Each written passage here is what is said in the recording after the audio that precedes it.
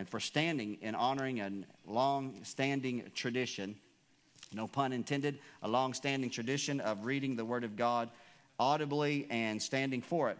And so now that you're seated, I want to ask you to turn with me to 1 Thessalonians chapter number 2. And I've actually given a little title to today's message called Paul's Concern. And as we see this unfold in this passage of Scripture, you can see the heart of the apostolic father as he is concerned for the church at Thessalonica that he was a part of the original founding of.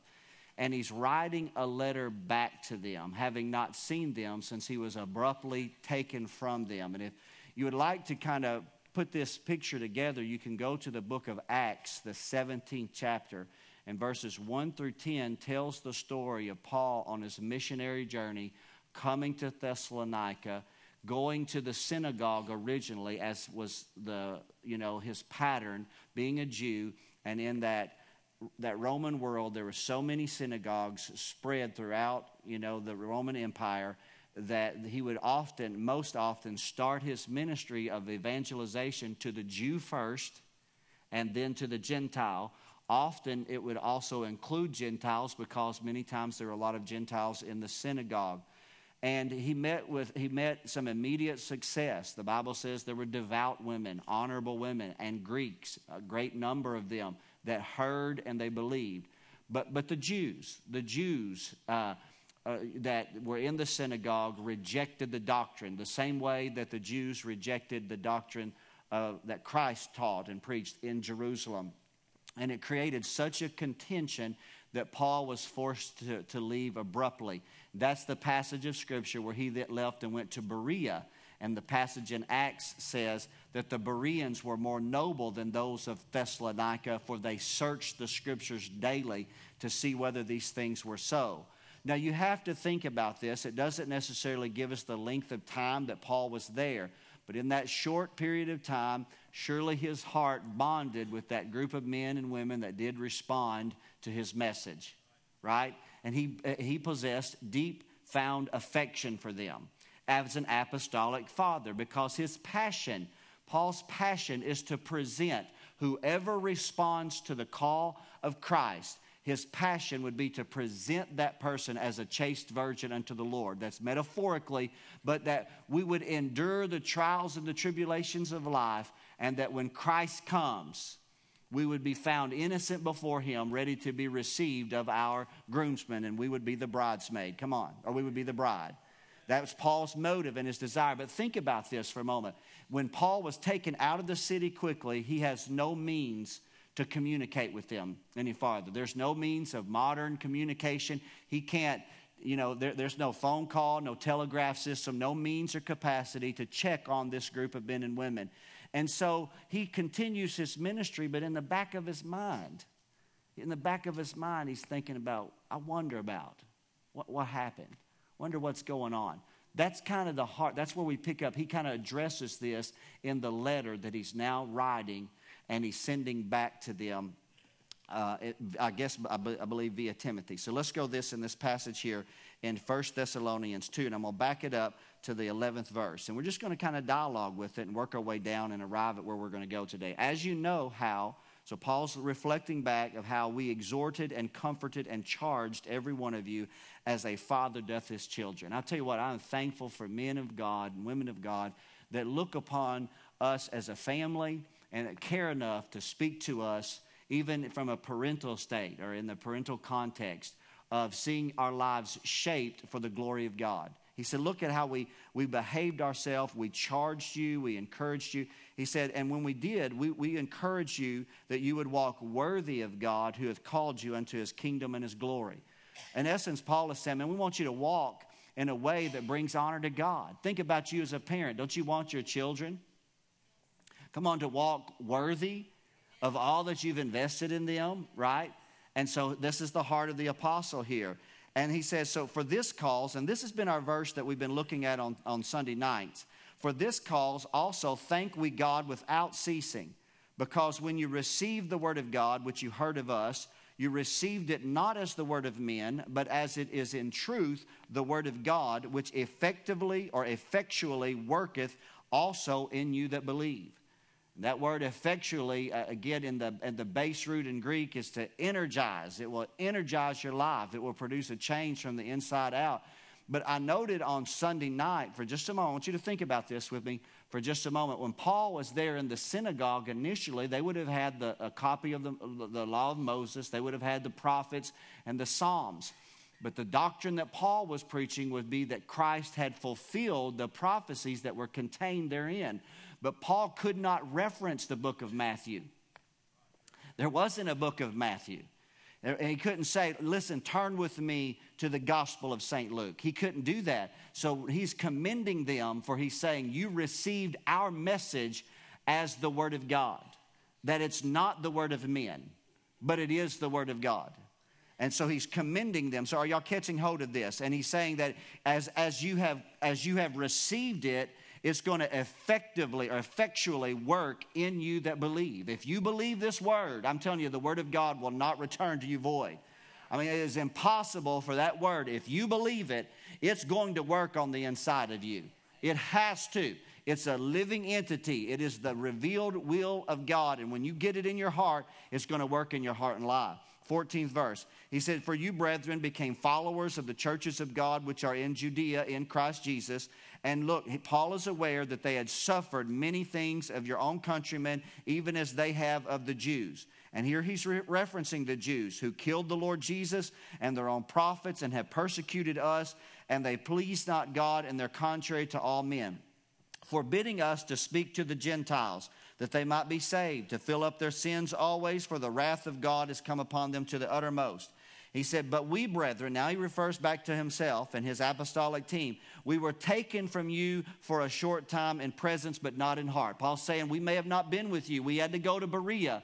We were taken out of the city almost by night. But he said, but I'll tell you what, we left a part of our heart with you right there in Thessalonica. And he said, and since that time, we've endeavored the more abundantly to see your face with great desire. And I can only suppose those that are involved with itinerating ministries, and to which I'm not. My passion is held to a local congregation, but I would only suppose that those that are involved in itinerating ministries, when they're taken from one church and they really, in a short period of time, establish some very healthy relationships and see the sincerity of people's faith, telling you, I'm sure that when they leave and they're somewhere around the world, that group of people still on their heart.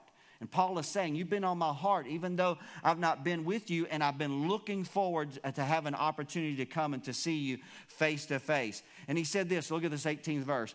He said, and I would have come unto you, even me, Paul. I wouldn't have just sent, my associate. But even though he's a powerful minister, Paul's saying, I would have came myself, but Satan has hindered us. Satan fights against apostolic ministry, edifying the local body. Paul said that stumbling blocks and roadblocks and resistance of our adversary has hindered me from coming. He said, what is our hope? What is our joy? What is our crown of rejoicing? He said, is it not you in the presence of our Lord at his coming? Once again, he wanted to present them. I'm borrowing from another epistle where he did say those exact words. I long to present you unto the Lord. And he said that you would be holy at Christ's coming, for you are our glory and our joy. Again, like a father, I texted all my kids and now my extended family, my children's spouses, to tell them this morning how much I love them, how much I'm so grateful that they're olive plants. I quoted from Psalm 128, verse 3, they're olive plants round about my table. And that was the heart of this apostolic father. You are our glory. You are our joy. We love you, he's saying, even though I hadn't seen you since I left you. And Paul here, look at what happens this. But Paul's concerned because a lot can happen when people come under persecution. Right? When things start, you might want to just sit up and take note a little bit more. We don't know what's happening around us. Right? There's persecution rising against the Christian church in the Western world, the likes of which we haven't seen in some time. So we might ought to take heed today. Paul said, I want to know, and look at this. He said, I could no longer forbear. Forbear what? To know the state of the condition of their faith. Because Paul was aware of their persecutions, that they had been persecuted by their own countrymen and the Jews. And I'm telling you, when you see your friend get drug off to prison, not because they broke the law, but because they believed in Christ. Or when you lost your job, not because you weren't a good employee, but because you had faith and you trusted God. And so Paul is aware of the potential that could take place. He himself suffered many things of his own countrymen, and he knew how malicious they could be. He was previously one himself, a persecutor of the church. And he knows that it's one thing to be able to stand up and worship God when everything's good and God's blessing you. It's another thing when they took your kid to jail, right, to punish you. So Paul here is saying, I couldn't stand it any longer. He said, I had to find out, are you still in the faith? That's what he asked the Corinthians later. He said, examine yourself, are you in the faith? And he said, the only way for me to discover this is Timothy's volunteered. And he said, I've sent Timothy, our brother and our minister of God, and he's a fellow laborer in the gospel of Christ. So it's clear that Timothy's purpose is twofold. Number one, he's there to discover. Like the spies of old in the book of Numbers that went out and spied out the land, Timothy's coming to find out, is there even a residue of what we labored so fervently and so faithfully in the midst of great opposition? Is there even a residue of faith? So number one, he's there to discover their faith. And so that's a trip that when they sent Timothy, they're like, okay, Timothy could be gone for several weeks or he could be back in 3 days. Because if he gets there and there's no remnant of even a church left, then our labor's in vain. And I'm telling you, that frustrated the Apostle Paul. When he used that term vain, which we'll read in a moment of time, that we'll see, I think it's in the 5th verse that he uses the word vain. Paul is concerned that they've labored so feverishly in the midst of opposition and saw what they thought was initial fruit only to have several weeks or months or pass and then them not even believe any longer because of persecution. So it's a spy out mission first. Timothy's going to find out their faith. But if he finds a remnant, now I love this passage right here. If he finds a group of men and women still serving God, and I just want to go ahead and tell you, he did find a group of men and women still serving God. A group of men and women that he commended for their faith, if we were to take the time to read on down in the 3rd chapter, in which we'll read in a little bit in a moment. But I love this here in the 2nd verse, because he said, let me tell you about Timothy. He said, Timothy is our fellow laborer in the gospel of Christ. And he said, and if he comes to you and if you're still believing, you know what he's going to do? He's going to help establish you and he's going to help comfort you concerning your faith. And when I read that, it just made me, again, so deeply appreciative of the men and women that have committed their lives to the cause of Christ, that have committed their lives for the ministry. That God so loved you enough that men and women will risk, they will hazard their own lives. They will put themselves, even pastors, we will live in glass bubbles. We will put our families at risk. Why? So that we can encourage you and build you up and pray for you when you're down and hope that you're trusting God and minister to you. God loved you so much. Are y'all hearing what I'm saying? God loved you so much to give you a coach in life, to give you an encourager, to give somebody that you know that you can call upon called a shepherd. Somebody, that's a great gift. That's why God calls the ministers, men and women all over this world who labor for the cause of Christ. The Bible says that they're worthy of double honor. And they are, and I'm thankful for them. And Paul said, look at Timothy, he will minister to you. And he said, we also did not want you to be moved by our afflictions, because they were at a difficult time themselves, perhaps even imprisonment. For yourselves know that we were appointed. And he said, and when we were with you, 4th verse, we told you beforehand that we would suffer tribulation. Paul told them, he said, if you're following our lives, we're going to suffer tribulation. So you got to get ready. Don't let it rock your boat so much that you want to, abandon your faith. We are prepared for this, is what Paul's saying. We've already died to this world. And we know that wherever we preach the gospel, we're going to be met by opposition and we're going to be persecuted. But I'll tell you what, Paul said, I may be bound, but the word of God is not bound. Come on, somebody, amen? He said, I may be bound, riding from a prison jail cell, but he said, but the word of God is not bound. So he had sold himself out to the gospel of Christ.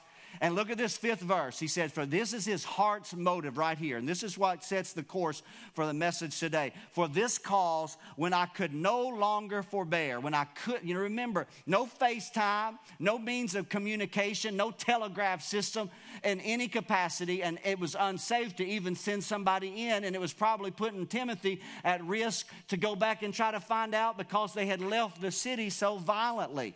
And so he said, but I couldn't stand it any longer. Timothy volunteered. We sent him because I had to know your faith, lest by some means, catch these words. It's on the screen. It's on in the pages of your Bible.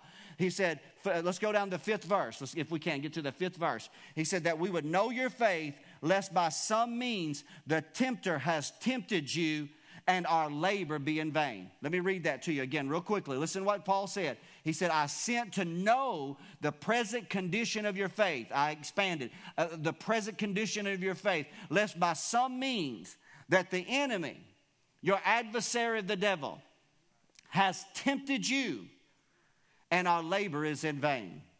Again, Paul's fear or concern for those who have received their message as the word of God, but had experienced persecution, times of trial and testing, possibly have fallen away and were no longer walking in the faith. They were no longer walking in truth, sincerity, and holiness. That was his fear. Now, thankfully, he discovered, based upon Timothy's testimony, that they continued to believe. And it released great joy in his heart, and thus he writes this epistle. But the potential was that the enemy had tempted them. The enemy had tempted them through their persecution. The adversary, I'm going to talk to you in just a few moments about your adversary, the devil. But we know this, the Apostle Paul knew the work of the tempter.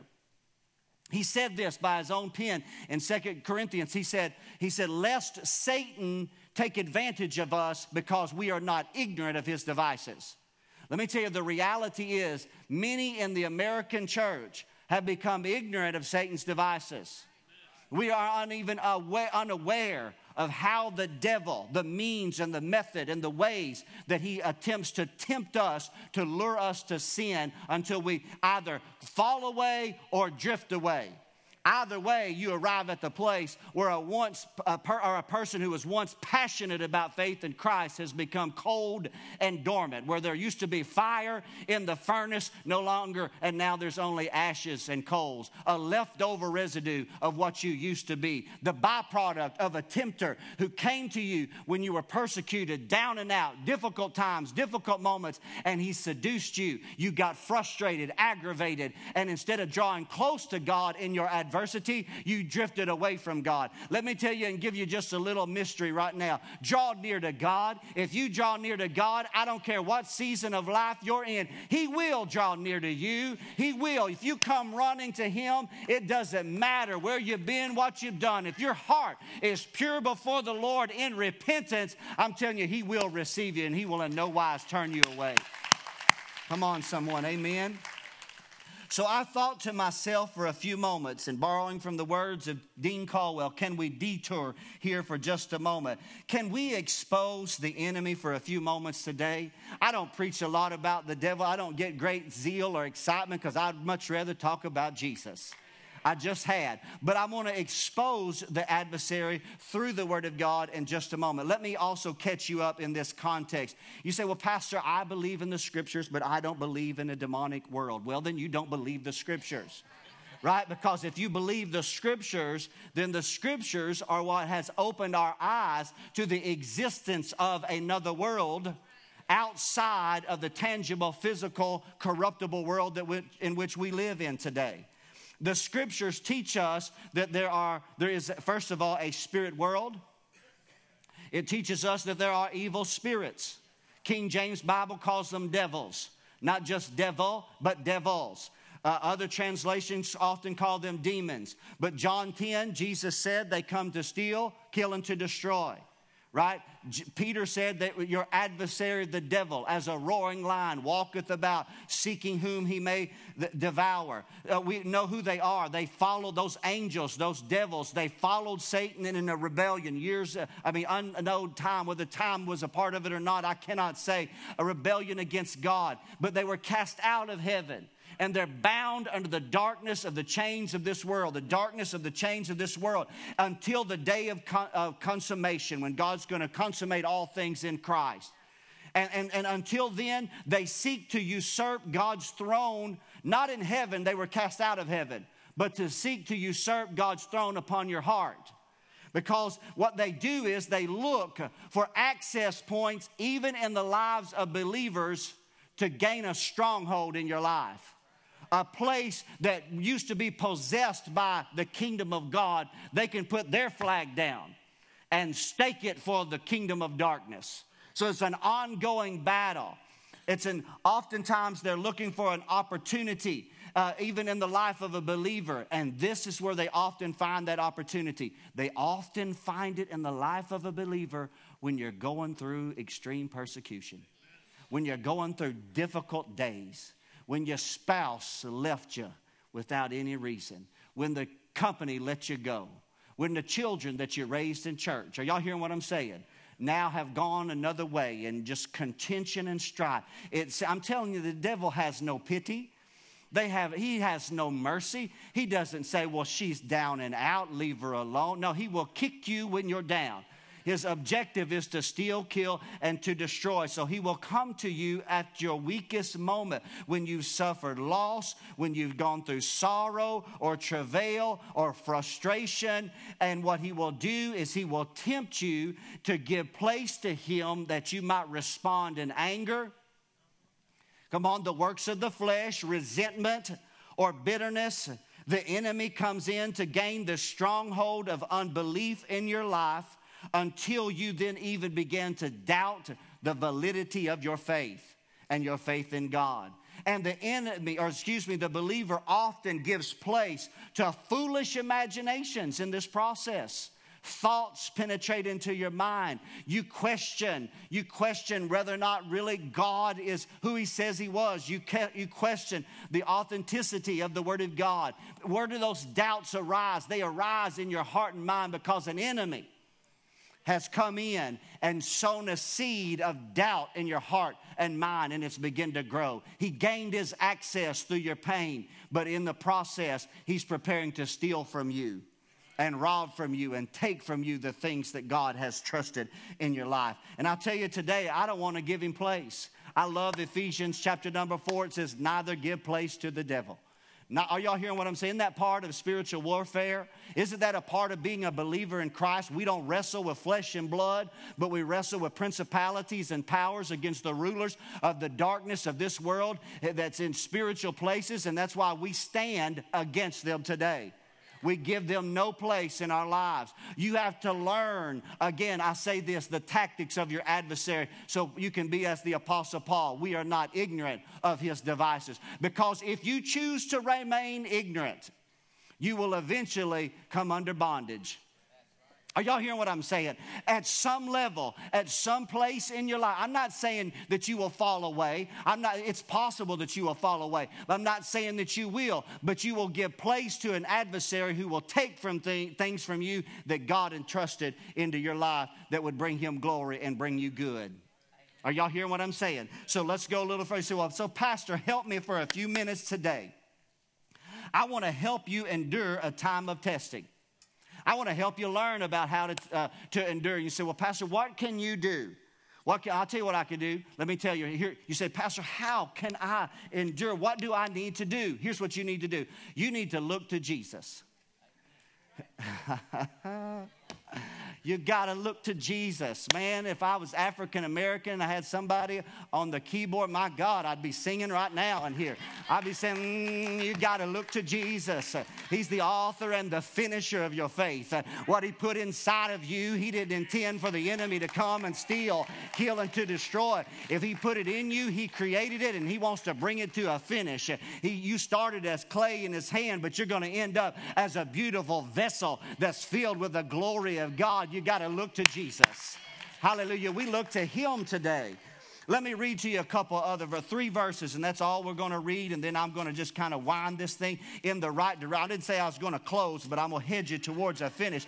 Hebrews chapter number 2, let's read the 18th verse. I just felt my preacher come on when I guess the Reverend Leroy Brown, the masked minister, is out, and the Reverend Lee Otis has arrived. And in the 18th verse of the 2nd chapter of the book of Hebrews, it says this, for in that he, being Christ himself, has suffered. He suffered just like we did. He was made like us. He was flesh in this body. He was flesh. He could feel pain. He could feel emotion. He could feel loss. He could feel sorrow. He could get frustrated. He could go through the ups and downs of life. He suffered. He was tempted. The enemy came to him as well.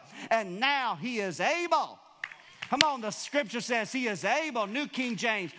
King James says secure. He's able to aid you, relieve you. He comes running to your aid. Why? Because he's been where you are. He sat where you sat. He's been in a like situation, and he's given us the example of how to overcome. Let me go a little further. Read 2 verses with me, 2 chapters over. The apostle here in Hebrews continues this thought. In this passage, he is referring to him in a contrast between the priestly high priest ministry of Judaism and the high priestly ministry of Jesus. And here the author says in the 15th verse, we do not have a high priest. Now, if you ended right there, it'd be a sad day. He said, but we don't have a high priest which can't be touched by the feelings of our infirmities. What's that mean? You don't have a priest that you can pray to, and he's looking from heaven says, I do not understand. Aaron, a moment ago, made some profound statements. He said, I prayed for a woman. He said, and I prayed by faith because I could not understand the trial that she's been through. But let me tell you one that has. Are y'all hearing what I'm saying? Let me tell you one that the Bible, look at this. It says he can, so let's reverse that. He can be touched by the feeling of your infirmity. He's concerned for you. Why? Because he was in all points tempted like you are. In every trial, even at his darkest hour, even in his most difficult time, he was tempted just like you are, but yet without sin. See, it's not just, it's not unspiritual and it's not sinful to go through persecution. But when that persecution hardens your heart against God, then you've given place to the adversary. Jesus came to show us that you can be in a rough place and still be in a holy place.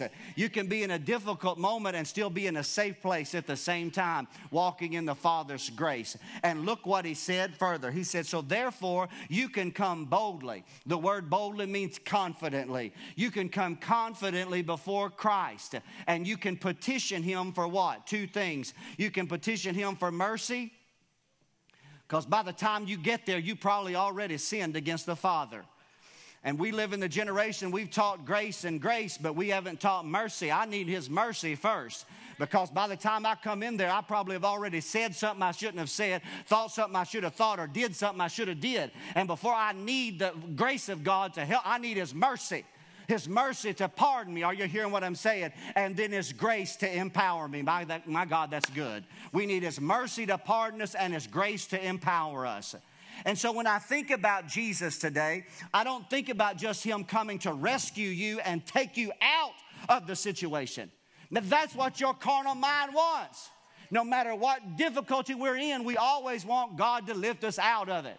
But I want you to know that God that can and does occasionally lift people out is the God that will also keep them in the midst of the trial. And that's that Jesus that I'm talking about today. Jesus was the Son of Man, and he was also the Son of God. He had a divine nature from his Father, but he was still housed in flesh, just like us. He had all the emotions, the frustrations, the desires that we have, yet he was without sin. He could get tired, he could get angry, he could be joyful, he could be sad. In all points of everyday life and living, he was tempted just like you are, yet without sin. And so when you call on him, come on, you have a friend that can come to your aid. Now, let me tell you one thing. I'm going to show this as I close today. Let me share with you. Now, you say, as you point me to Jesus today, I don't just point you to Jesus to deliver you from the temptation, because not everybody is immediately raptured out of their present circumstances. Man, that's good. Are y'all hearing what I'm saying today? Now, I know that's what we want. I came up in the 70s and television, and it was Calgon. Now, all these younger folks, they're like, I don't have a clue what Pastor Brown just said. But everybody that's 40 and older knows what I'm talking about. Calgon, take me away. That's what we want when we're in persecution. But I'm telling you, the God that loves you will keep you right there, because he will work in you in the midst of that persecution, and his will can still be accomplished in you when you're going through difficult times. Now, let me tell you this real quickly about Jesus. He will use the word. He used the word, the scriptures, when he was tempted. But he never, listen to this. This is going to help the contemporary church. It probably won't make it on TBN, but it ought to. He never bent the word of God to his will, because that in of itself is a temptation. He bent his will to the revealed word of God. So listen to this. You cannot compromise the word and endure temptation. Rather, you must conform your will to the word. Because when you conform your will to the word, the Spirit of God will strengthen you to endure the temptation. Right? So let me take you for a moment as I prepare to close. Let me say this. Scripture records Jesus tempted in at least 3 different contexts. I'm not going to preach about it. I'm only highlight the end of this real quickly. He was tempted in his flesh in a garden called Gethsemane. At the end of his earthly ministry, the weight of the cross was about to be laid upon his shoulders, and the Bible doesn't mention that his adversary, the devil. His adversary, the devil, had entered into Judas of Iscariot to betray him over to the high priest. But it was under the full light of the Passover moon that he prayed in the garden. And he came out to his disciples and he said, please pray with me.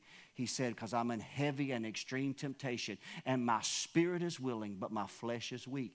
We'll all have to face that type of temptation. We do, but I thank God he can help me. Because he made it through his Gethsemane. And if he made it through his, I can make it through mine. Glory to God. Number 2, also, religious leaders were always trying to get him caught in his words. He called them hypocrites. Now, the world has flipped this. They'll call you a hypocrite, because that's why they don't want to come in here, because the church is full of hypocrites. But I'm going to flip it back. I think they're the hypocrites, because they're the ones saying they love God, but they don't do anything to connect to a people of faith. And that's hypocrisy. But they were always trying to catch Jesus in his word so that they could accuse him before the chief priest or before the Roman elite or the officials, so that they might accuse him. But Jesus would, I'll tell you what, he knew. God would give him words. I'm telling you, but people try to catch you in your words. Don't they? They want to pull you out in the flesh until you become a different person and you go beyond temperance. Temperance is the work of the Holy Spirit and self-control. But the enemy, through someone else, will say something, especially in the context of your faith. All of a sudden, you'll get fired up. And all of a sudden, your temperance will be laid aside and you will act a fool.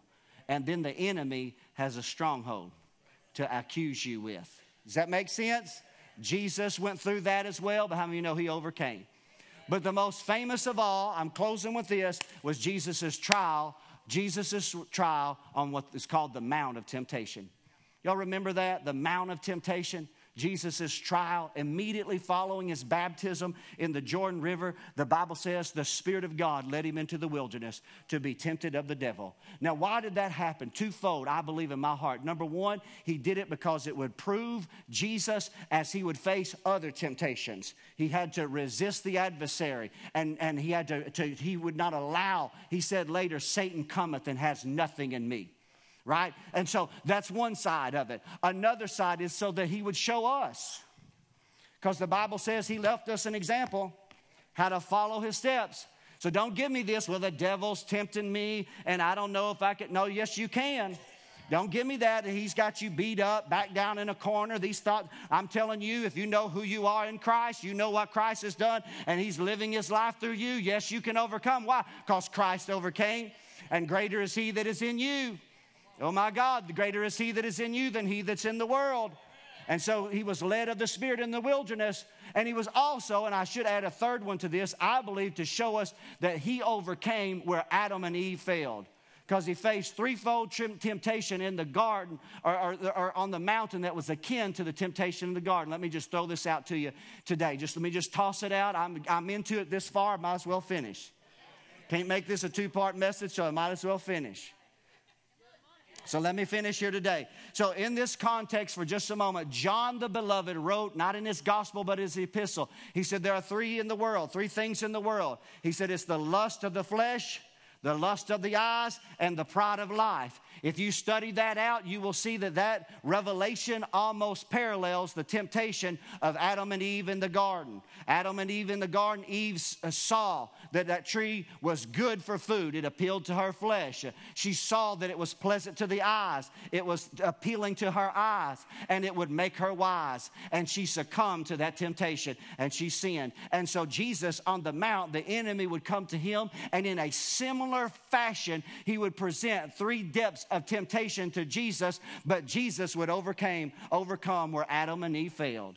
And the reason why I'm telling you about it today is because you think that when you say, Jesus, come to my rescue, he's going to come take you out of where you are and put you on another place. No, he'll come alongside you and strengthen you to endure the temptation so that when you walk down from the mountain, you walk down full of the Holy Ghost and power, and the devil will have no place in you, your family, or your children. Come on, somebody, because you'll be strong in the Lord and in the power of his might. Hallelujah. So let's go in just real quickly. The first thing that he did was after 40 days of fasting. I've not made it past maybe about 3. But they tell me that after 40 days, hunger returns. See, hunger leaves about the 5th day, but it returns, because if it doesn't return, you'll die. So it says afterward he was hungry, and that's when the enemy came. And what did the enemy present to him? He said, if thou art really the Son of God. He's appealing to his flesh. If you're really the Son of God, take these stones, there's rocks laying all around you, and make it bread. The temptation appealing to his flesh was to manipulate the Word of God to the degree that he would appease his carnal appetite in a compromising manner. Now, I'm going to put this one out, and in doing so, I'm going to rob the heart out of another sermon. But I'm going to just tell you where we're at in our American culture today that I think is a major word that's going to have to be preached. One of the strongest natural appetites in man is sexuality. And we are the generation, even in the church, that we have heeded the voice of the tempter, and we have sought to appease a natural appetite in a compromising manner. The live-in generation, the fornicating generation. Are y'all hearing what I'm saying? I'm just giving you one example. One example. People fall prey to it who were just weeks ago in the church worshiping God, and so pulled them aside. Let me tell you, they were ignorant of Satan's devices. But I'm going to point them to Jesus. Point them to Jesus. Make a change. Make a change. Again, I'm robbing the heart of a sermon out that I won't go into. That's just one example. How many know there's multitude? I could just go on and on of things that appeal to your flesh that the enemy tempts you with. And secondly, the Bible says he took him up on an exceeding high mountain. And in a moment's time, he showed him all the kingdoms of this world. He showed him. He visually, before the days of video, he saw a vision of the glories of the kingdoms of this world, and it appealed to his eye. I'm telling you, I've told you before, you got to make a covenant with your eyes. I'm telling you, spiritual maturity often hinges on your ability to control what you look upon. I didn't say what you see. You can't avoid seeing sinful situations or sinful things or things that potentially lead you into sin. But when you look upon it is when you begin to think about it. And it's when you begin to meditate. David, from the upper roof of his penthouse apartment, looked down and saw Bathsheba bathing.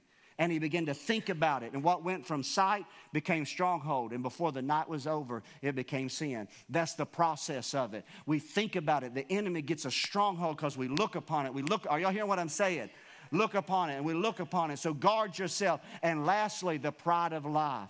the pride of life. Then he took him up on the pinnacle in the temple, looking out over the great Kidron Valley. And it was there that he said, if you are really the Son of God, here's what the Word says. The Word says that he will give his angels charge concerning you and bear you up in your hands, lest you dash your feet against the stone. So if you're really the Son of God, just cast yourself off, and surely God's angels will come to you. But you know what Jesus did. Jesus said, the Scripture also says, thou shalt not tempt the Lord thy God. And I'll tell you, there's an arrogance in the church when we think that we can just enter into compromising situations, putting the things of the Scripture at risk, and at the same time we expect God to swoop in here like Superman and catch us before we fall. It's a pride and an arrogancy that we're going to have to repent of. It's the pride of life. Those are just 3 small examples, but the reason why I wanted to bring them to this pulpit today is because many in the church are giving place to the tempter. And as the Apostle Paul said, I was so concerned lest the tempter has tempted you and your faith and our labor be in vain. You know what? It doesn't have to be that way. Does it have to be? I want to ask the worship team to come back. I got to close. How many of you know Pastor Brown could go on with this subject matter? And it demands going on with. Can I say this to you today real quickly? I believe in my heart of hearts, I believe that God has destined every believer in Christ to reflect Him, to reflect His purposes, that you would walk worthy, of this high call that you have in Christ Jesus. And that Christ would shine His love through you. But all the while, the enemy is seeking a stronghold in your life because he wants to rob from you. He does. Does that make sense? And he doesn't just come to you during the times when you are so spiritually prepared to face Him. He comes to you when people have disappointed you, hurt you, cut you, said the wrong thing to you, suffered loss. The doctor's report came back negative, and you're down. And all of a sudden, thoughts begin to circulate in your mind, whispered there by the tempter. Does that make sense today? I believe in the presence of demonic spirits. Don't you, church family? I do. And I want to resist him. And I want to point you to Jesus. But I want you to go back with me. And let's put this whole puzzle together real quickly. Because I know it was very shallow that I went over those 3 temptations upon the mount. I could have built a whole sermon around it today. It's very shallow. You got to study that out for yourself. You do. That's how you look to Jesus. You look to Jesus because He came. He was tried, tempted just like you are, just like I am. And in doing so, He overcame and He set a precedence to show you that as you're in the world, as He was in the world, so are you. And if He overcame, so can you overcome. Are y'all catching hold of that, church family? That's why He's your securer. That's why He's your helper. That's why He's the one that you call on. See, we've arrived at the place in our culture today when we'll call the prayer chain. We'll call a dear friend. We'll call all other things that we can think of rather than just coming to Christ and saying, God, I'm coming to you. I need you. The last 2 weeks I preached my heart out about pretense, hypocrisy. Take the mask off. Don't try to hide things from God. You get thoughts in your mind that are impure, unholy, and that are leading you to sin. You know what you need to do? You need to confess those to God in the prayer chamber. You need to just be honest and say, God, you know what I've been thinking about. I mean, we got to get control of our thoughts, church family, because the enemy's trying to get a stronghold in our mind. And you learn to pull it down, cast it down. You say, Pastor, well, half of my day feels like I'm casting and fighting. That's okay. Come on, keep on fighting. Keep on fighting. The enemy will eventually, he'll have to leave for a season. He will. That's what happened in Jesus' life.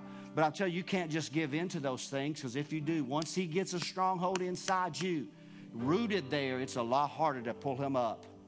So resist the devil, and he will flee from you. Would y'all stand up with me today?